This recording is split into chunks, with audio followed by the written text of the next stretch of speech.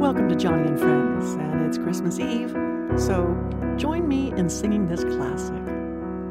Silent night, holy night, all is calm, all is bright, round yon virgin mother and child, holy infant, so tender and mild, sleep in a heavenly peace,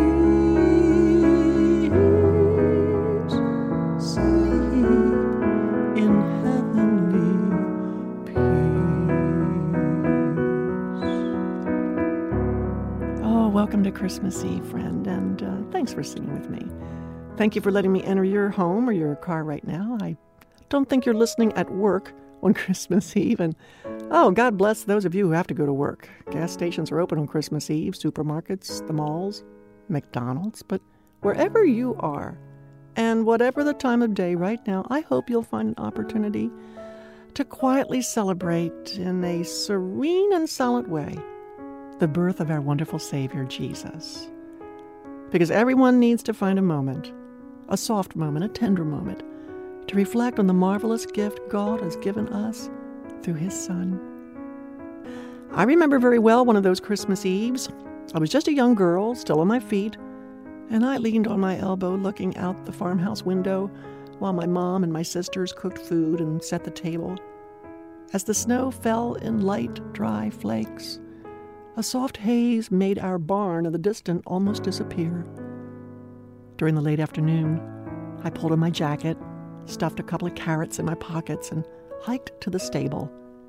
With all the noise and celebration in the house, I did not want the animals to be left out.